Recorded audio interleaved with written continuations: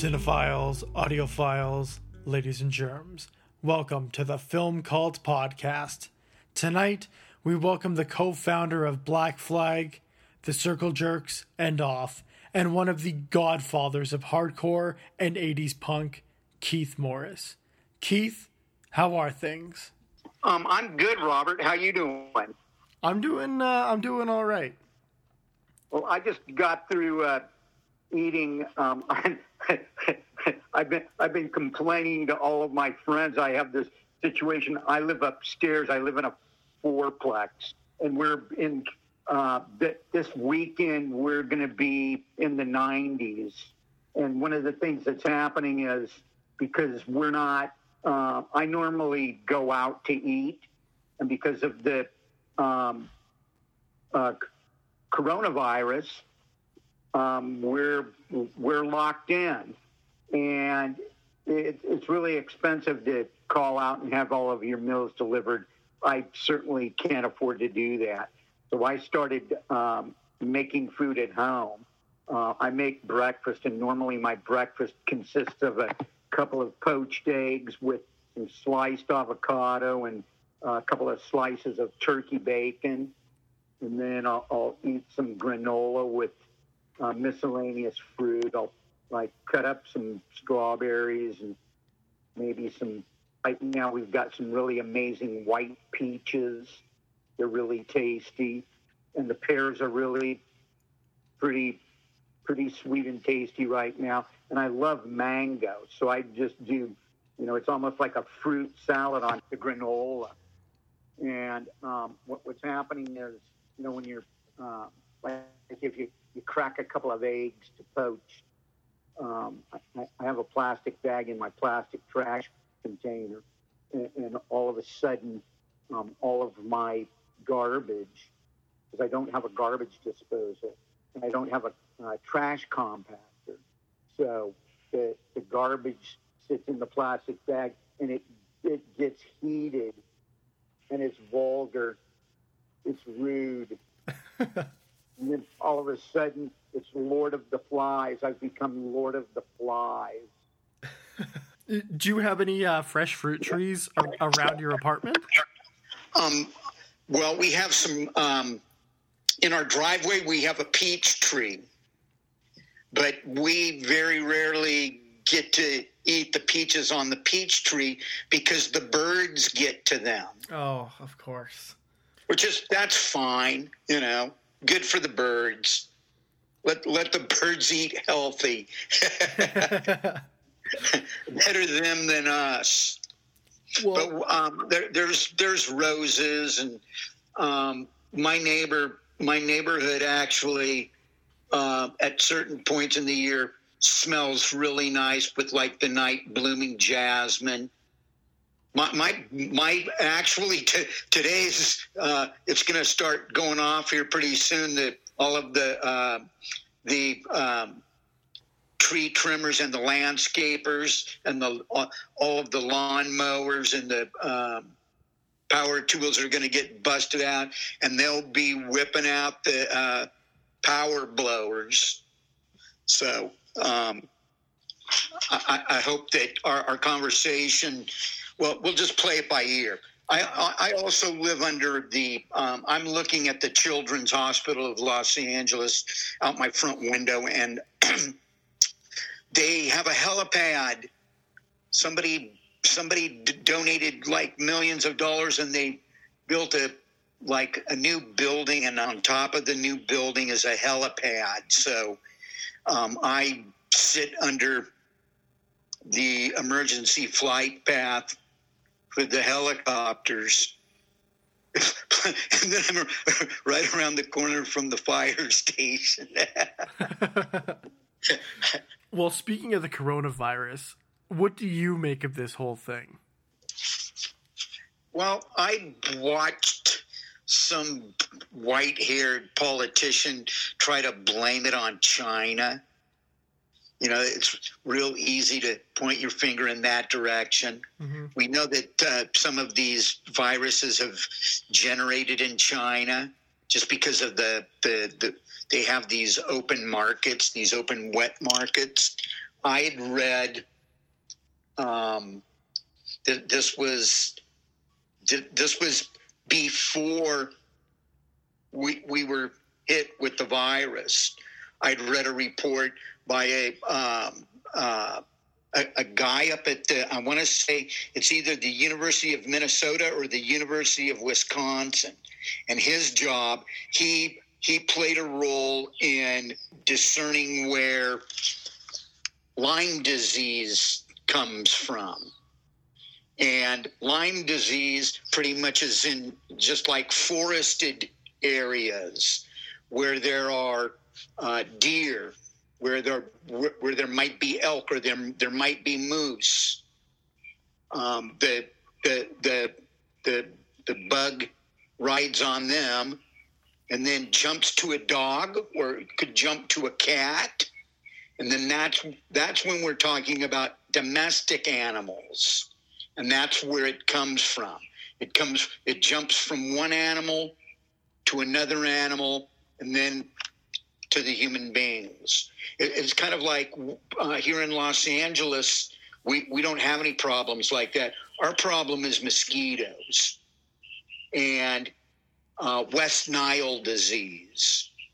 Apparently, West Nile disease is starting to, I guess because of the weather, when it gets hot, all of a sudden we have a lot of swimming pools and we have a lot of fountains, and we have a lot of like wet areas where mosquitoes breed. So I guess, I guess it's just Mother Nature's way of just saying, hey, can we use 4-letter words like fuck? Yes. Swear away. You know what? This is completely uncensored. I'll curb it. Mother Nature says, you've messed with me long enough, and now we have the Arctic melting, and they've they apparently have found worms that have been frozen for like a jillion years that are now coming back to life. Yeah, we're talking some science fiction here. That's some karma, and that's some payback, I guess. But anyways, my take on this, I listened to a couple of experts, pandemic experts. One of the guys studied at the University of Stanford, and he was one of the clinical guys who spearheaded the trying to figure out where HIV and AIDS came from. And both of these pandemic experts said you don't develop a vaccine for any of this stuff. It doesn't happen overnight. And they were saying that we're gonna be dealing with this for a minimum year to 2 years, and that they're not going to be coming up with a vaccine anytime soon. They were saying that usually that kind of thing happens over the course of about a year and a half, maybe 2 years. Seeing we're here in LA, we were doing really, really well with the curve. We were like close to flattening it out. And then all of a sudden, I think we had some big 3-day weekend, some holiday came along, and all of a sudden everybody was getting cabin fever and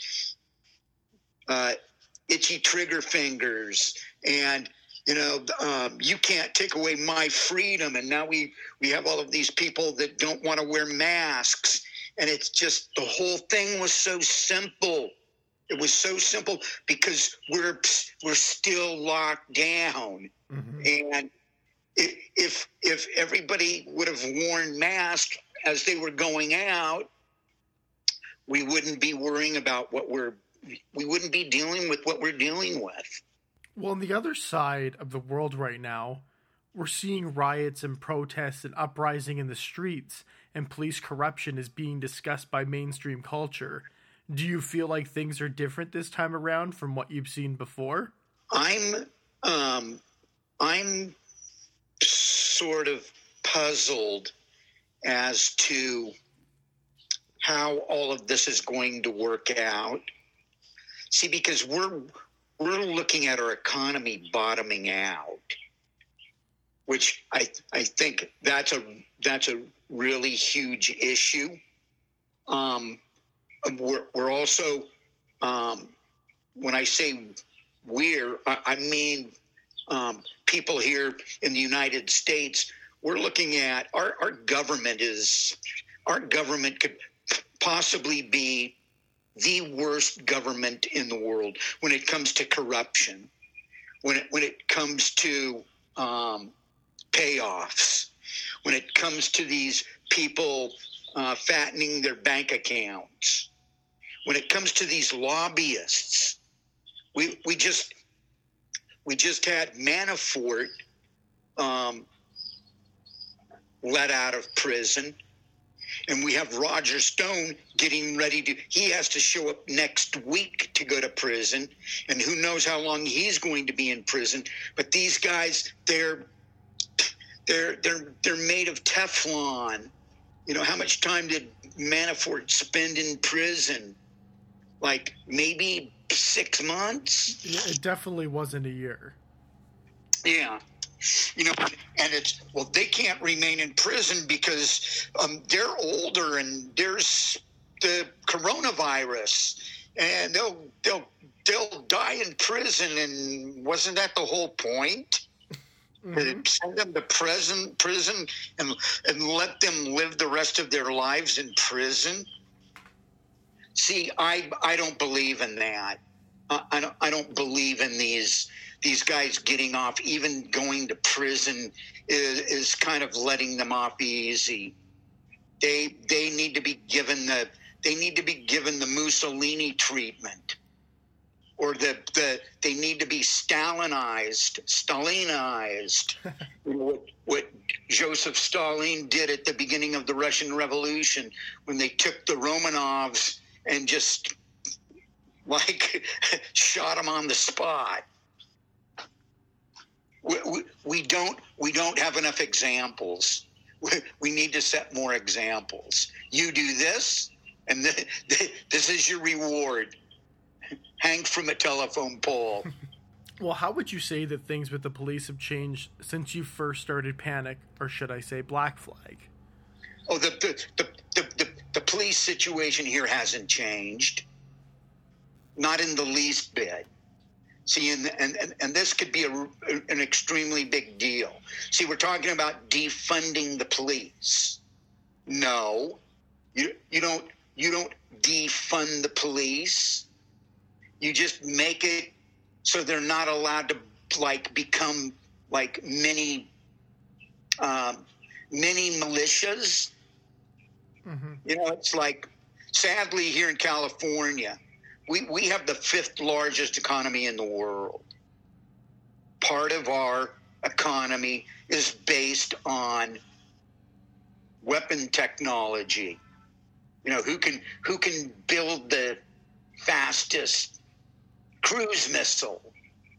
You know, who could build the most precise tracking device? You know, we got to zero in. You know, we watch all of these movies where we're watching somebody from the CIA, and they're able to watch people on the ground by satellite, and then they know where to zero in on with the drone strike, or where we're going to send the guys in to kill whoever we're going to kill. A lot of that technology is based right here in California. What we really needed to happen, and this would have been back when JFK was our president, and this could possibly be one of the reasons why he was not assassinated. He was murdered. What happened to him was murdered. He was getting ready to put the clamps and close the CIA. Like, we don't need you. And that day in Dallas, that town, there were all sorts of CIA bigwigs in town for that event. And whoever told him it was okay to drive a convertible through the streets of Dallas certainly gave him the wrong bit of information. Anyways, our CIA, I was explaining that all of the technology, being able to like kill people in the middle of the Sahara or what have you. A lot of that technology is based here in California. Now, with the police, they're militarizing, which means more armor plating and more bulletproof glass and. Well, and doesn't the LA Police Department even own a few tanks? We probably more than a few. There is an underground parking area somewhere, or maybe even just an above ground parking area somewhere where there's probably a minimum 3 or 4 dozen tanks. And I guess the polite word for the tanks would be battering ram. We actually had some instances where they were using these tanks just to like smash people's doors in. And one of the cases, they actually smashed down the front of a house where the family was sitting watching TV. And they're smashing these buildings in because they're going for the big drug bust. So obviously they'd been given false information. We're not seeing the kind of political uprising and anti-establishment music from current bands like we saw through the 60s, 70s, 80s, and 90s. Do you feel like the rage in music is gone, or do you disagree with that statement?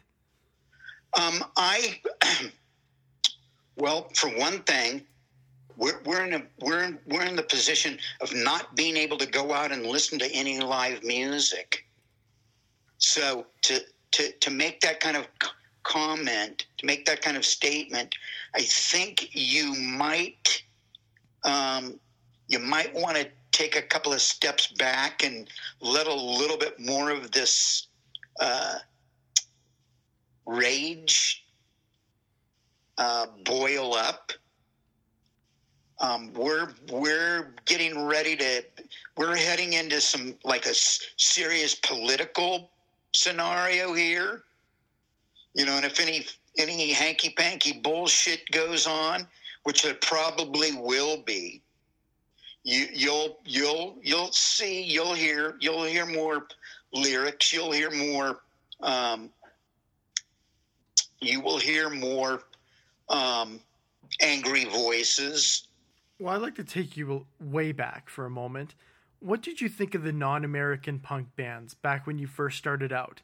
Did they not even feel comparable to a band like the Ramones for you?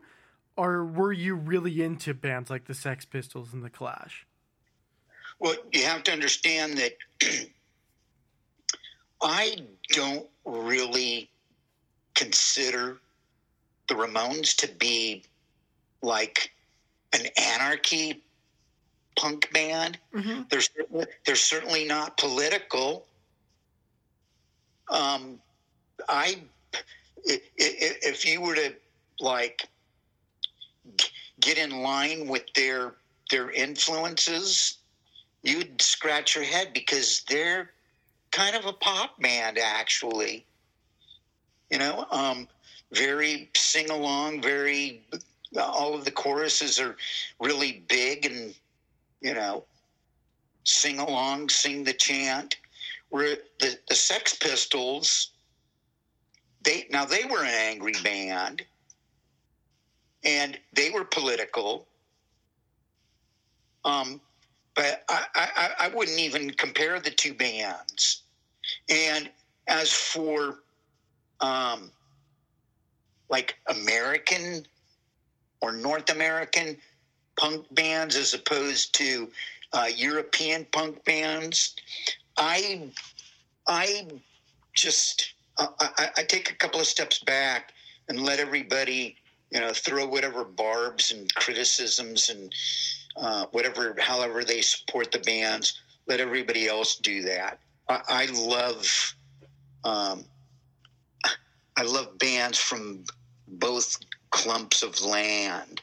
Well, do you think that there are still bands from that early era in punk rock LA that don't get the respect that they probably deserve? Well, I think X probably should be able to play like the Hollywood Palladium, which is 4,000 people. They should be able to, I would think that they should be able to do that at least a couple of times a year. A lot of the other bands, the Weirdos, they certainly are great enough to be able to play like 3 nights at the Echoplex or 3 nights at the Observatory down in Orange County. But they, it's just, for some bands, there's certain motivations. Some bands aren't motivated to grab the gold ring. Some bands, there were so many great bands in Los Angeles, so many great punk rock bands in Los Angeles early on that didn't have the wherewithal to get in the van and go see America. Who knows what goes on out there, what's out there past the Eastern California border. Now there were bands that toured the West Coast, and there were a handful of bands that actually made it to places like Texas. You could go to Texas and you could play 4 shows in Texas, and then you would play a show in New Mexico, and you'd play a couple of shows in Arizona, and then you would be home. But a lot of bands, I guess, just didn't have the wherewithal. Maybe they didn't want to do it. Maybe they were too lazy. Who knows? Certain bands have certain motivations. What was the furthest away that you played a show when you were still with Black Flag? San Francisco. After I left Black Flag, they started to get in the van and go everywhere they could. They were probably the ones that mapped out all of the clubs and VFW halls for all the other touring bands. And they would go out and they would be gone for so long that they'd go on a tour and they'd play some places twice on the same tour. And I don't mean twice like on a Monday and a Tuesday or a Thursday and a Friday. I would mean they would play certain cities twice within a month and a half, 2 months. And I guess that would eventually lead to them not gaining the popularity that they should have. Maybe they were oversaturated. Maybe they were playing too much. It would be, well, why would I go see them tomorrow night when I can see them? They're going to be back in 3 weeks. Mm-hmm. I'll just go see them in 3 weeks. When you first saw Raymond Pettibon's idea for the Black Flag logo, did you think it was ever going to grow to be something bigger than the band itself? We never had the wherewithal. We never had the mentality that we were playing a role in creating a genre of music. We didn't know what we were doing. We did know that the 4 bars and the name were really cool at the time. But the situation was we were also kind of in a situation where we were trying to get a foothold here in Southern California. I mean, we were having a difficult time. We were having a difficult time getting gigs in Hollywood. You know, it was difficult for us to get club shows. So we ended up very early on, we ended up like renting halls. We ended up playing parties, and we lucked into a thing. Now, this wouldn't be Black Flag, but this would be the Circle Jerks. At one point, the Circle Jerks were able to play on a Friday or Saturday night and draw anywhere between 3,500 to 5,000 people, depending upon the other bands that were on the bill with us. And this would be at a place called the Olympic Auditorium.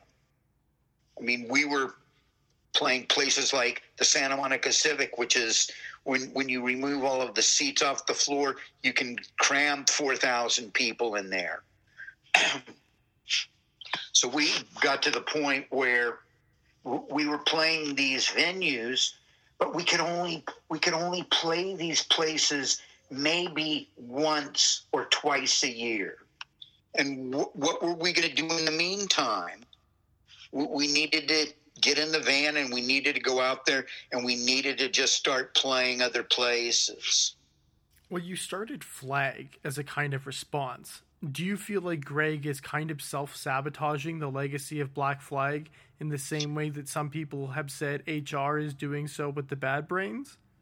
Well, we, getting back to playing the bigger venues, one of our local promoters who was responsible for all of those shows did an anniversary, a 30-year anniversary of the promotion company. They're called Golden Voice. Mm-hmm. And the guy's name is Gary Tovar. And we've known Gary for forever. He did his 3 nights at the Santa Monica Civic. One night was headlined by X. One night had Social Distortion. Who else played? The Dickies, the Adolescents, TSOL, and the Descendants were headlining one of the nights. And I guess what happened was Gary Tovar asked Chuck Dukowski, Chuck having been a member of Black Flag, if he wanted to like give a speech between a couple of the bands. And Chuck was kind of hesitant. Chuck said, well, let me think about it. You know, I'll get back to you in a couple of days. And when he got back to Gary, he said, look, how about if we put Black Flag back together? And Gary was excited, but at the same time, he knew that it wasn't going to happen. It was just, you know, it's common knowledge that Greg Ginn, there's only certain people that Greg Ginn will play with. You know, the lawsuit hadn't happened yet. So what happened was Chuck went to Billy, knowing that the Descendants were playing, and asked him if we could take up a small portion of their set and play some Black Flag songs. And Billy was kind of hesitant, but Billy knew that it could work because Stephen Egerton, the guitar player in the Descendants, learned to play guitar listening to Black Flag and the Circle Jerks and TSOL. So he knew all of this stuff. So it kind of made sense. It would be really easy for us to just come in there after the Descendants get through doing their sound check and running through a handful of songs, and that's what we did. And the response was so amazing that after we got through playing, we were all like drying off, and we were all drinking our drinks and hanging out and being pals, and saying hello to everybody, being backstage. And at one point we looked at each other, and I believe that I was the one that said, you know what, guys, I think it would be stupid for us to not try to do this in the future, whenever it's convenient. And my booking agent happened to be there, and he happened to be standing in on the conversation. And I looked at him and said, so what do you think? And he said, look, I'll put some feelers out there and see what kind of response there is to what you guys are doing. And as it turned out, we ended up playing, I want to say, I think we've probably played about 30 to 40 shows. Could be more. In the process, Greg Ginn became really upset. It's like, oh, no, you guys can't do that. That was the reason for the lawsuit. And it just got, the lawsuit got ugly. The judge sided in our favor 3 times. They went to court 3 times. The judge sided in our favor 3 times.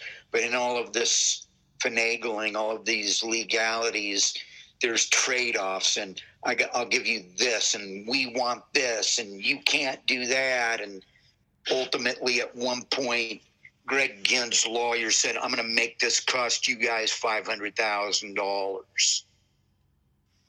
And if all of us sold everything we owned, we wouldn't be able to come up with all of that kind of money, except for the guys that own houses. But then they were the first ones to step up and say, look, we're going to have to bend over backwards and allow them to win a few things. We can't have this go on like this. And so in the process, I know that I gave up a couple of things that I would have never given up. And one of them was actually something that I could have sold for about $300,000. But it just got ugly, and there was too much going back and forth.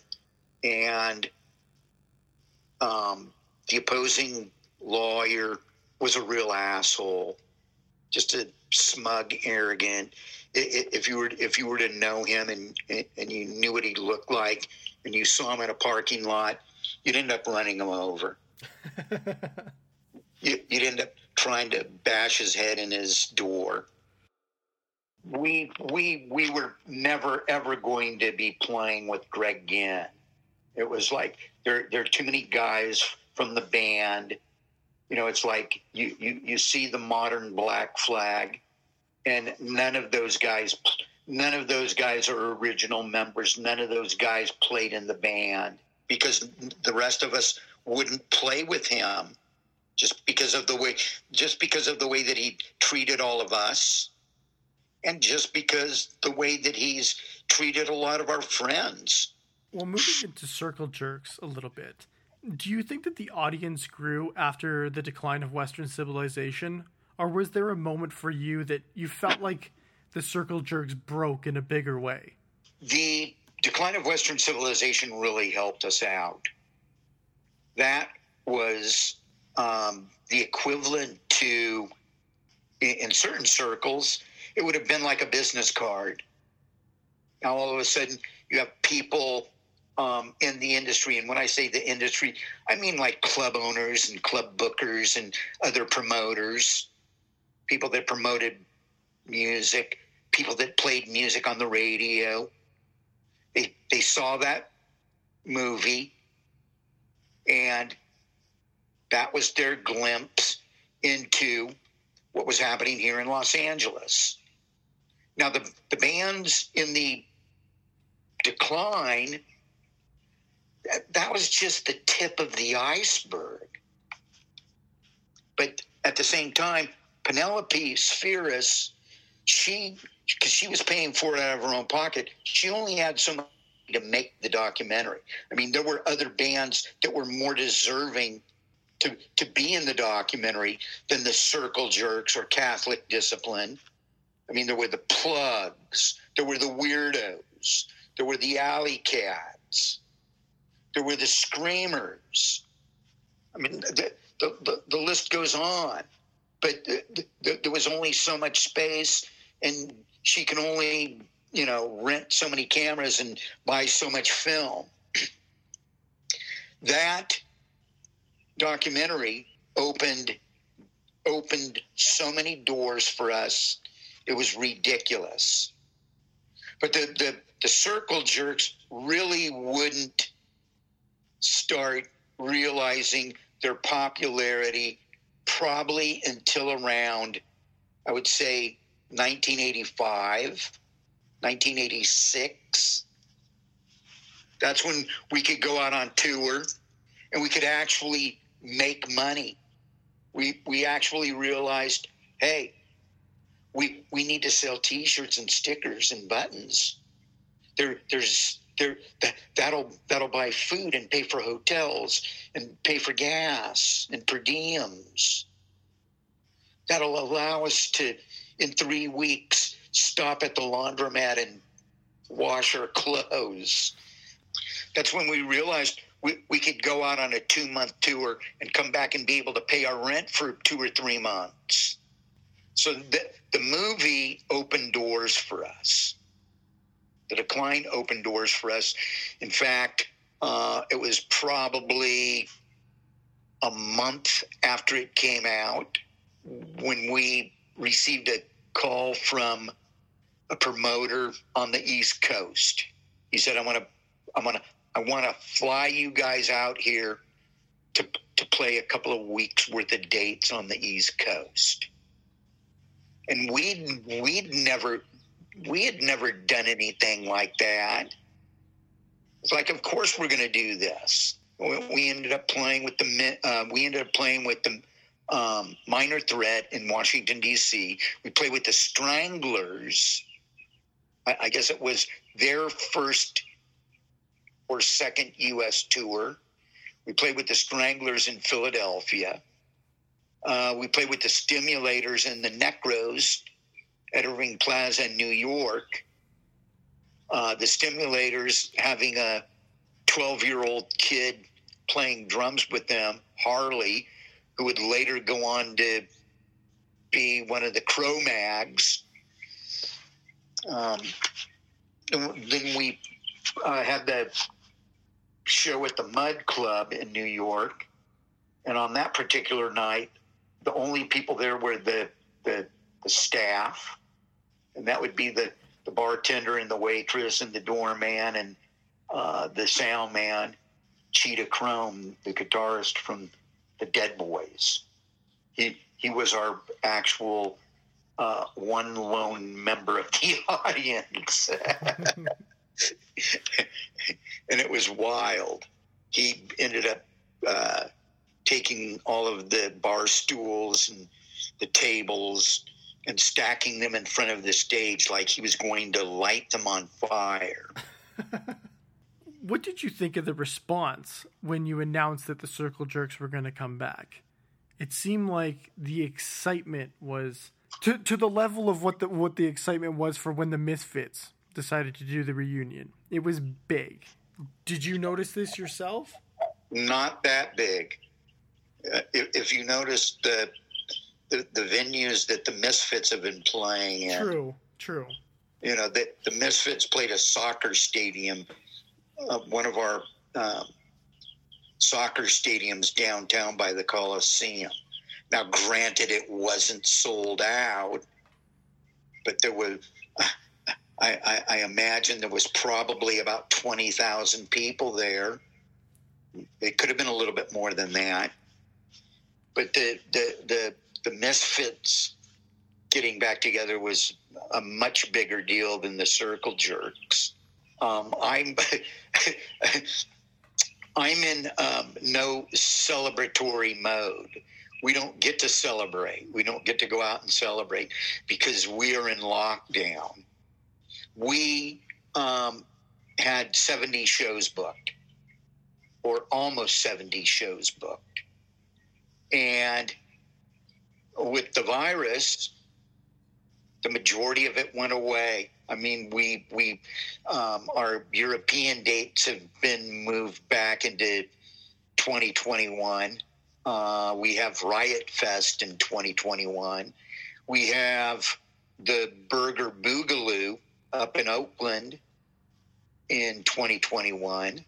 We have Punk Rock Bowling in Las Vegas in 2021. Those didn't go anywhere. All they did was they got moved back. Mm-hmm. Now, the smaller venues, that's a whole different story.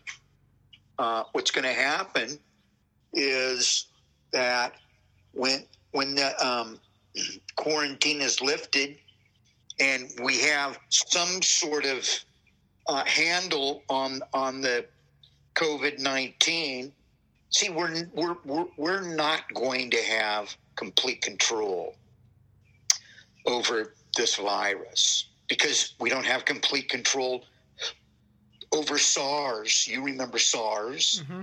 Yep. SARS still pops back up in little groups and little bits and pieces here and there. South America happened to have been a hot spot for SARS. Then we had MERS, which was transmitted from camel. I believe it was camel. MERS wasn't from China. MERS, I believe, was somewhere in the Middle East. But getting back to what we first started talking about, that's Mother Nature. You never know where it's going to come from. But our excitement was, see, I'm in a band called Off. That's my new band, even though we're about 10 years old. That's my new band. That's the band that I love. The people that I'm creative with. I also love Off, and I've seen Off many times. So okay, and everybody should go check you guys out in Off. You are at like the top of your game right now, as far as I'm concerned. We can look at footage of you back in the day. As crazy as you are, you're still bringing that now. It's truly something special to watch. Well, thank you. But that doesn't mean that I'm going to buy you a meal or buy you a drink at the bar the next time I see you when we're up in Vancouver. Oh, I'm definitely buying you a meal. Well, I look forward to coming up there. We actually had a couple of festivals that we were going to play up there. Granted, the one festival is outside of Montreal, but it all remains to be seen how they handle. You guys seem to be doing really well with the virus. We definitely came together like very quickly and just tried to handle it as a country. I will say we definitely it seems like we tried a little bit harder than the States did. Yeah, but here's another thing, because I was just looking at a map that shows like all of the hot spots in North America. Mm-hmm. And your hot spots aren't that hot. No. But at the same time, your country is really spread out. It's very spread out, and it definitely doesn't have the population that you guys have. But yeah, everybody really likes to be in the suburbs, be out in the hills, the farm space. And It is a pretty big country for like the least amount of people that you could have in this big of a country. So it is definitely spread out. You know, and then another thing that we would look at would just be a place called Chinatown that happens in every major city, which is the Chinese population. And this goes back to SARS. I was on tour with the Circle Jerks, and we flew out of the Toronto airport as SARS was being brought in from some people that had visited China. So we were very fortunate. We missed SARS by probably, it could have been half an hour, 45 minutes. Well, it's funny that you mentioned festivals up in Canada, because do you remember being the last band, and I mean off in this case, to play the Sled Island Music Festival in Calgary the year that it flooded in 2013? That was wasn't that just a little party? Wasn't that like... Okay, so here's how it went. Vans Off the Wall, just like how the Vans do their concert series. It was a part of that, but it was a part of a bigger festival, which was called the Sled Island Music and Film Festival. So it was kind of two different things happening at the same time. I believe we missed the flooding.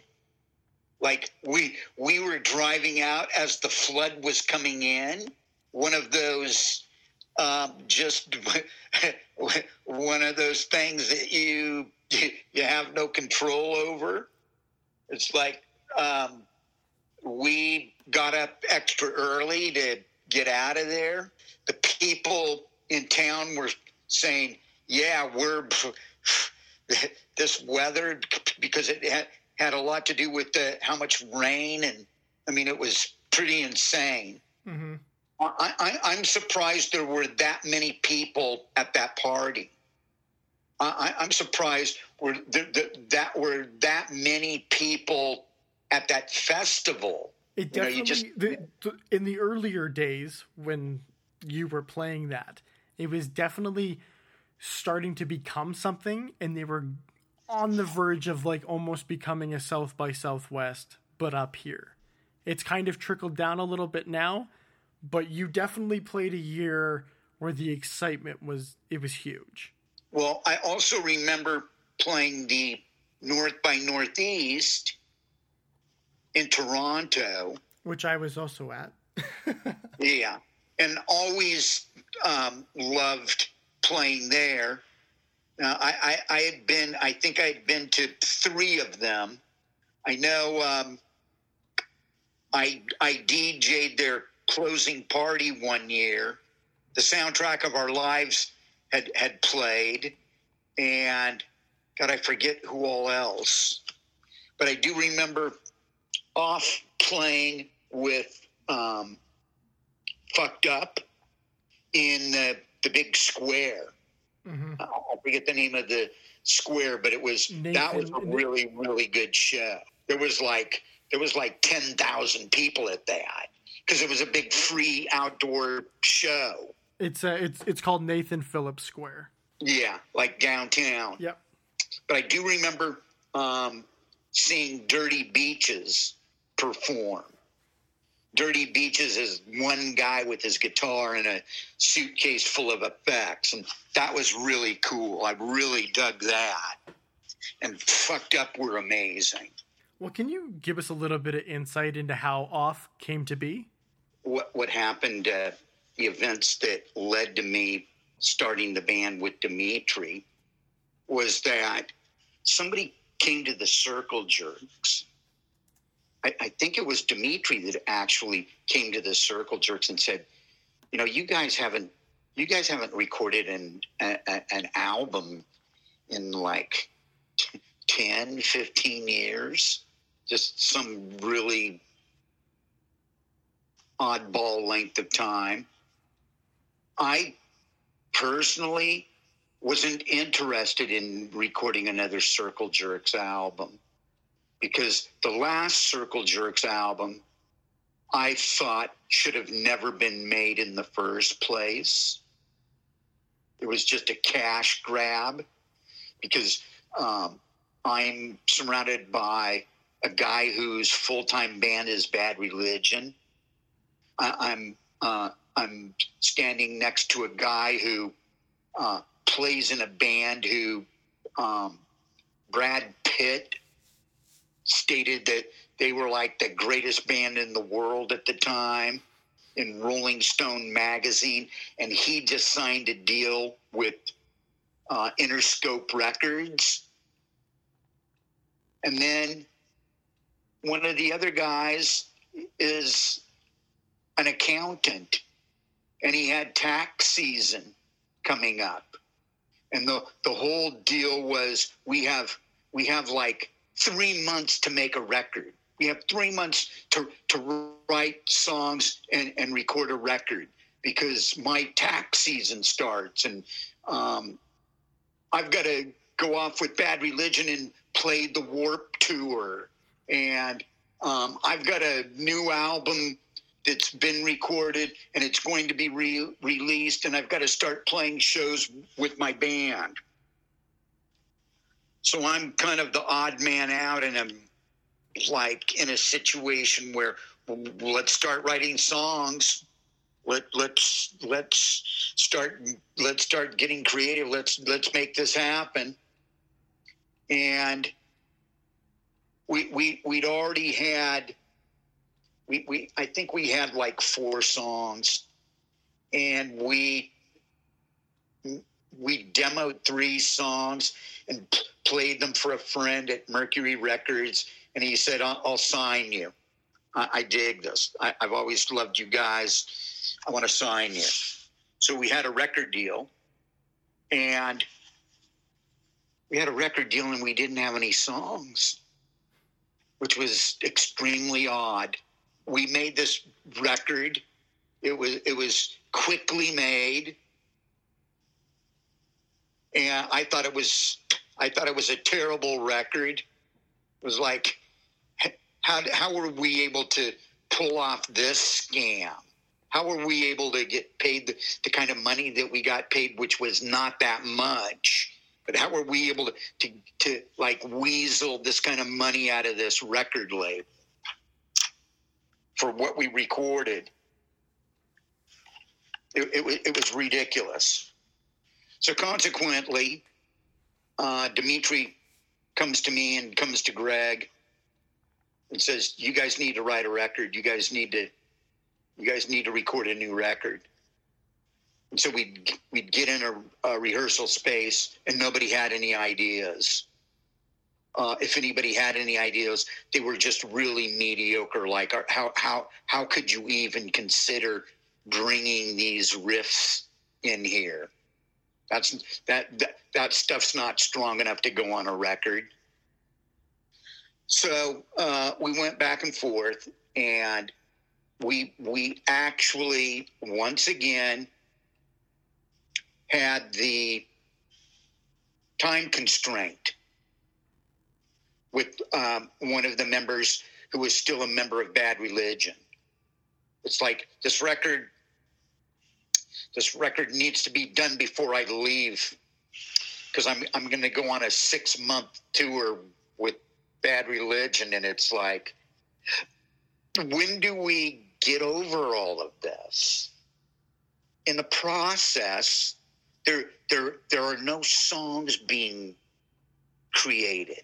And one day, Dimitri looks at me and he says, "We're going to have to write songs and keep our fingers crossed that these guys come up with some riffs and come up with some ideas." So Dimitri and I started working here in my living room. At one point, Dimitri reaches out to the other guys and says, "Look, we're working in Keith's living room, so I need everybody to start showing up so we can start hammering out some of these ideas and get this stuff happening." The other guys showed up once, and all of a sudden it was like pulling teeth to get these guys to come over here to be creative. So now all of a sudden it's just Dimitri and I writing the songs for what's supposed to be a Circle Jerks album. And then things get heated. And I receive a phone call at 10:30 at night where conversation starts off with, "We know you're going to quit the band because of the decision that we've made, but we're not working with Dimitri." See, Dimitri was supposed to produce the album. Dimitri, what he was doing in the very beginning was having us come in, and what he would do is he would play music while we were drinking our coffee or bullshitting or whatever, just to get us into a mood, just to, set some kind of a scene, get some kind of action going. So he'd play like the Ramones, or he'd play the Clash, or he'd play DOA or the Bad Brains, or he'd play the Dead Boys or the MC5, or Iggy and the Stooges, Raw Power, just to like light a fucking fire under our asses. And even that didn't work. So consequently, at this juncture, this phone call, this very lopsided conversation, I was appalled that I would receive a phone call like that. In fact, I was fuming. It took me about an hour after I hung up the phone. The last thing I said was, You're right, I quit. It took me about an hour to cool off. It took me about an hour for my wits to settle in, to be calm and collected and realize that they'd already made a decision for me. It wasn't even a decision up to me. It had already been made.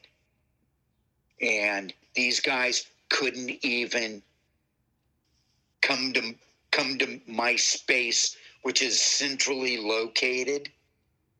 Like, one of the guys could walk here in 20 minutes, or they could have carpooled. I mean, Greg Hudson had the long, lengthy ride because he lives out in the valley. So he would have a 25-minute drive. But they couldn't even do that. And at one point, while Dimitri and I were working in my living room, I looked at Dimitri and I said, we got to have a plan B with what we're doing here. We've got to have a plan B for these songs. These songs are too good to just vanish in the haze. We got to do something with these songs.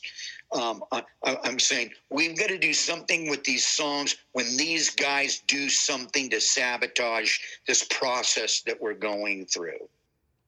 Because I knew it was going to happen. It never failed. Always one of the guys doing something that was just totally uncalled for. At one point, Dimitri and I are sitting here in the living room, and I said, we're going to need a plan B, and here's our plan B. Let's make 2 lists. Let's make a list of drummers and make a list of bass players. And we want to include all of the people that we would want to play with. If we're starting a new band, these are the people that we want to play with. And at the top of each list, on the list of bass players at the top, was Stephen McDonald, who had played in Red Cross. He also played with Courtney Love, like a weird version of Hole. That was a pretty interesting story. And then at the top of the list for the drummers was Mario Rubalcaba. And Dimitri had already played with Mario in the Burning Brides. So Dimitri was gung-ho with both of these names, and these lists weren't very extensive. I think I might have listed 4 bass players and maybe 2 or 3 drummers. But the first guys that we talked to were the guys that signed up like on the spot. And that would be off. Has it always been important to get interesting filmmakers when you decide to do music videos? Like when you got Richard Kern for that Off video? We have been fortunate in that we've had Richard Kern happen to be in town. And our record label said, we've been talking to Richard because he's done stuff with us before. And we've talked him into shooting an Off video, which basically was just in a warehouse downtown LA. And we've had Whitey McConaughey, who he's done a series of Red Fang videos. Have you heard Red Fang? Yep. Yeah, well, Whitey's done a bunch of their videos. Whitey's a really cool guy. And one of our very first videos was shot by one of the filmmakers who was part of the Vice staff in New York. And they'd send him out on some of their assignments. We also worked with, oh God, what's his name? Oh geez, let me think here. Jimmy Hayward, who he'd made a couple of movies, like he's the Hollywood filmmaker, and that was our video where I end up fighting the bear for my birthday. we go skydiving, and everybody gets killed except me, and then I kill the bear. We've been extremely fortunate. I know Jack Black. Jack loves, his motto is, let's keep the comedy going.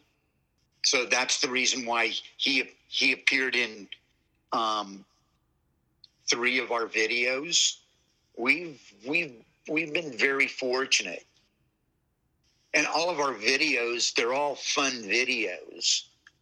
They're all goofy. And who else? We did the video where speaking of decline of Western civilization, we did our take on parts of the decline of Western civilization. That was a lot of fun. Well, did movies ever have a really big part in your life? Oh, I love movies. I watch movies all the time. I just signed up for Netflix, and it's like I've had mornings where I've sat and watched 2 or 3 movies. I love the fact that I can watch anime and Japanese horror movies and Chinese martial arts movies.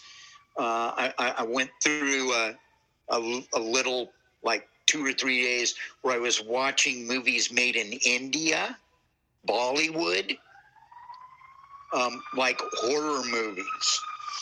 I watched a really great Bollywood ghost movie. Now I forget the name of the movie because in the course of, I think I've been signed up with Netflix for about 3 weeks. But they give you a trial period, and it was like every night I was watching something. I think maybe I'm watching too many movies, but I watched a couple of television series. I watched one that was filmed right up the street here from me called Lucifer, where Lucifer isn't the evil guy that everybody says that he is. That's what I loved about it. Lucifer in the television series, all he wants to do is just party and get laid. Well, I remember you saying a while back that you had a few screenplays that you were sitting on. Has anything materialized out of this?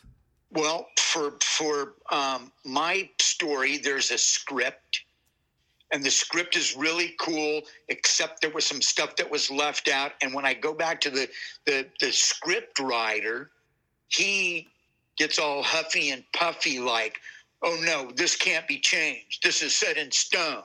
You didn't tell me this. And it was just, it's okay. You know, when it gets changed, it gets changed, because that's what happens when they're making movies. Scripts get changed every day. Mm-hmm. You know, scripts get sent out to the people that are going to be in the movie, the actors and actresses, and maybe the director is loose about all of it and says, hey, you know, I want you to be able to be spontaneous, and I want you to be as creative as possible. And the script, as good as the script is, we don't have to stick to the script. Well, how did you come to do the narration for the film Lauren Cass?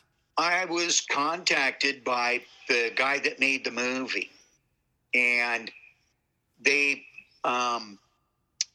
flew me to St. Petersburg. It was filmed down in St. Petersburg, Florida, which would be, St. Pete's on, well, the best thing about St. Petersburg is the Salvador Dali Museum.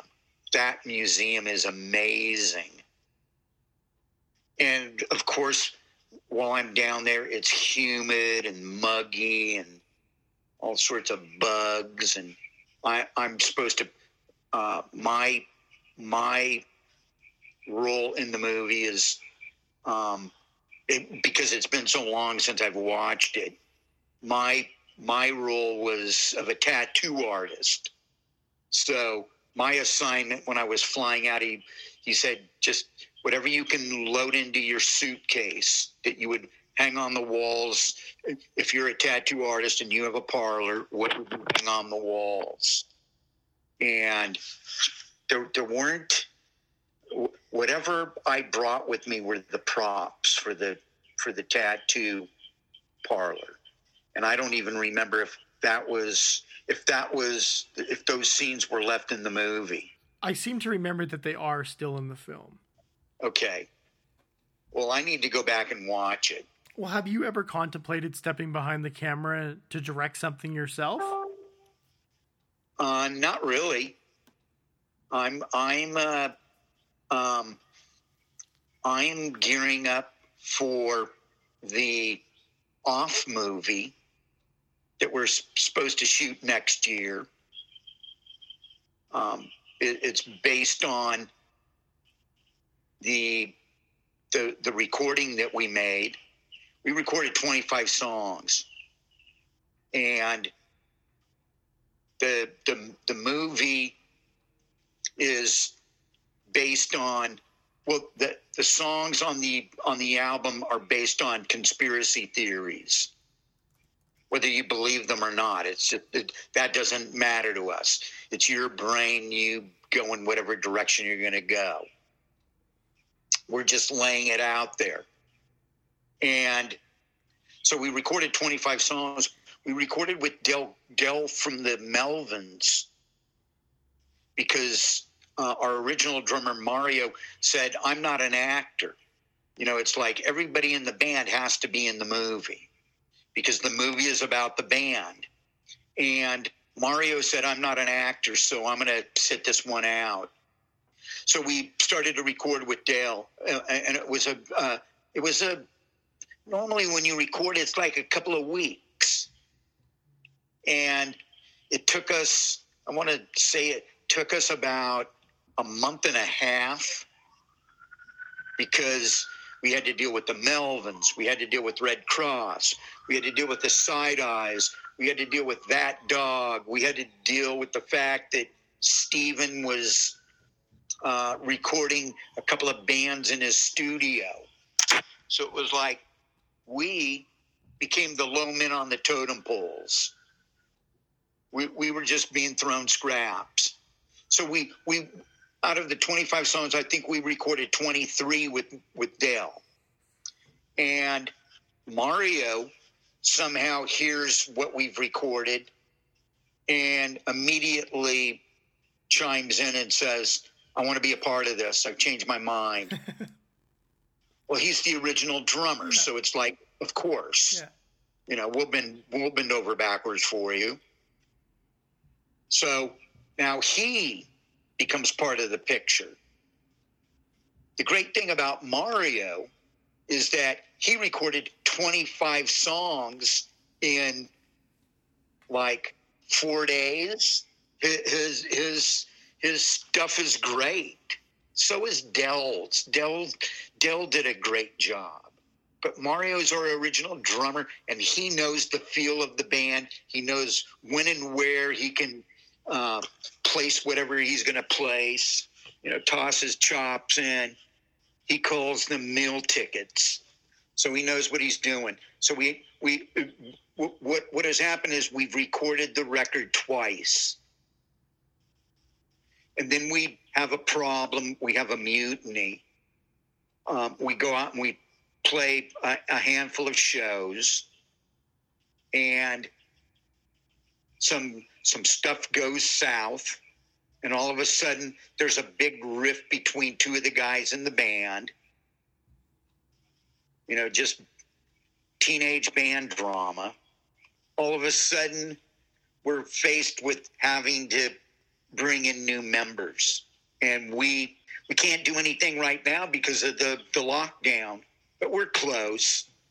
At some point they'll say, hey, you can get back in a room if you're 6 feet apart. You can go to your favorite restaurant and sit outdoors. It all remains to be seen with this virus. This virus really created a major cramp. Just tossed the largest monkey wrench into the machinery. But when I say we now, I mean not off, because we're just looking at when we can do whatever we can do, because the Circle Jerks are supposed to be touring. It was originally supposed to be a 9-month period, but that's been trimmed. That can turn into like 5 months or 6 months. But Dimitri's already losing it. It's like, when are we going to do off? When are we going to do off? And it's like, we'll get to off. We will have our turn. And when we have our turn, we will sink our teeth into it. So we've got to re-record our record for the third time and film a movie. And all of this is probably going to be taking place while the Circle Jerks, during breaks during the Circle Jerks touring. Well, are you hesitant at all to allow songs of yours to be used in film and television? Or do you find it a place that can help to add layers to your songs? I don't know. I don't know how to answer that. We're very fortunate that we get enough TV and movie licenses to make it look like we're a successful band. But that's something that you don't want to, like, if you're a musician, you don't want to base your career on that, and you don't want to, if that's what you're waiting on, you better have a day job going along with it, because the competition for that is just, it's nuts. I have a friend who has a recording studio. He built the studio just based on him doing soundtracks and doing television, doing scores for television. And all of a sudden, you have people that are able to record in their bedrooms, record on their computers, Who are you going? If you're making a movie or you've got a television series and you need music, are you going to go to the guy that's going to charge you $10,000, or are you going to go to the guy that's going to charge you $2,000? Or are you going to go to the guy that's going to charge you $200? That's how competitive that it's got. Don't quit your day job. Well, Keith, it was an honor that you took some time to sit down with me today. You are one of the key figures of punk rock and an influence to so many of us, including myself. So it means a lot that you came on here today. Well, that still doesn't mean that I'm your friend. Oh, I consider you a friend if you consider me a friend. I'm just adding some sarcasm and humor. Well, I will say next time I'm in LA, I would love to take you out. Well, if I'm here, I got a really great place to get burritos. Awesome. Well, again, thank you, Keith. This was great. I hope you had some fun. I know I did. Thanks for your time. Thank you. Cheers. Cheers. Thank you for listening. Make sure you pick up Keith Morris's book, My Damage, the story of a punk rock survivor, and keep an eye out for future live events with Off and the Circle Jerks. He's one of the most important people who has ever graced hard music, so maybe this quarantine, go out to your local record store and buy up all of his music and go turn it up to 11 and revisit and reestablish yourself with his amazing body of work. This concludes our broadcast day.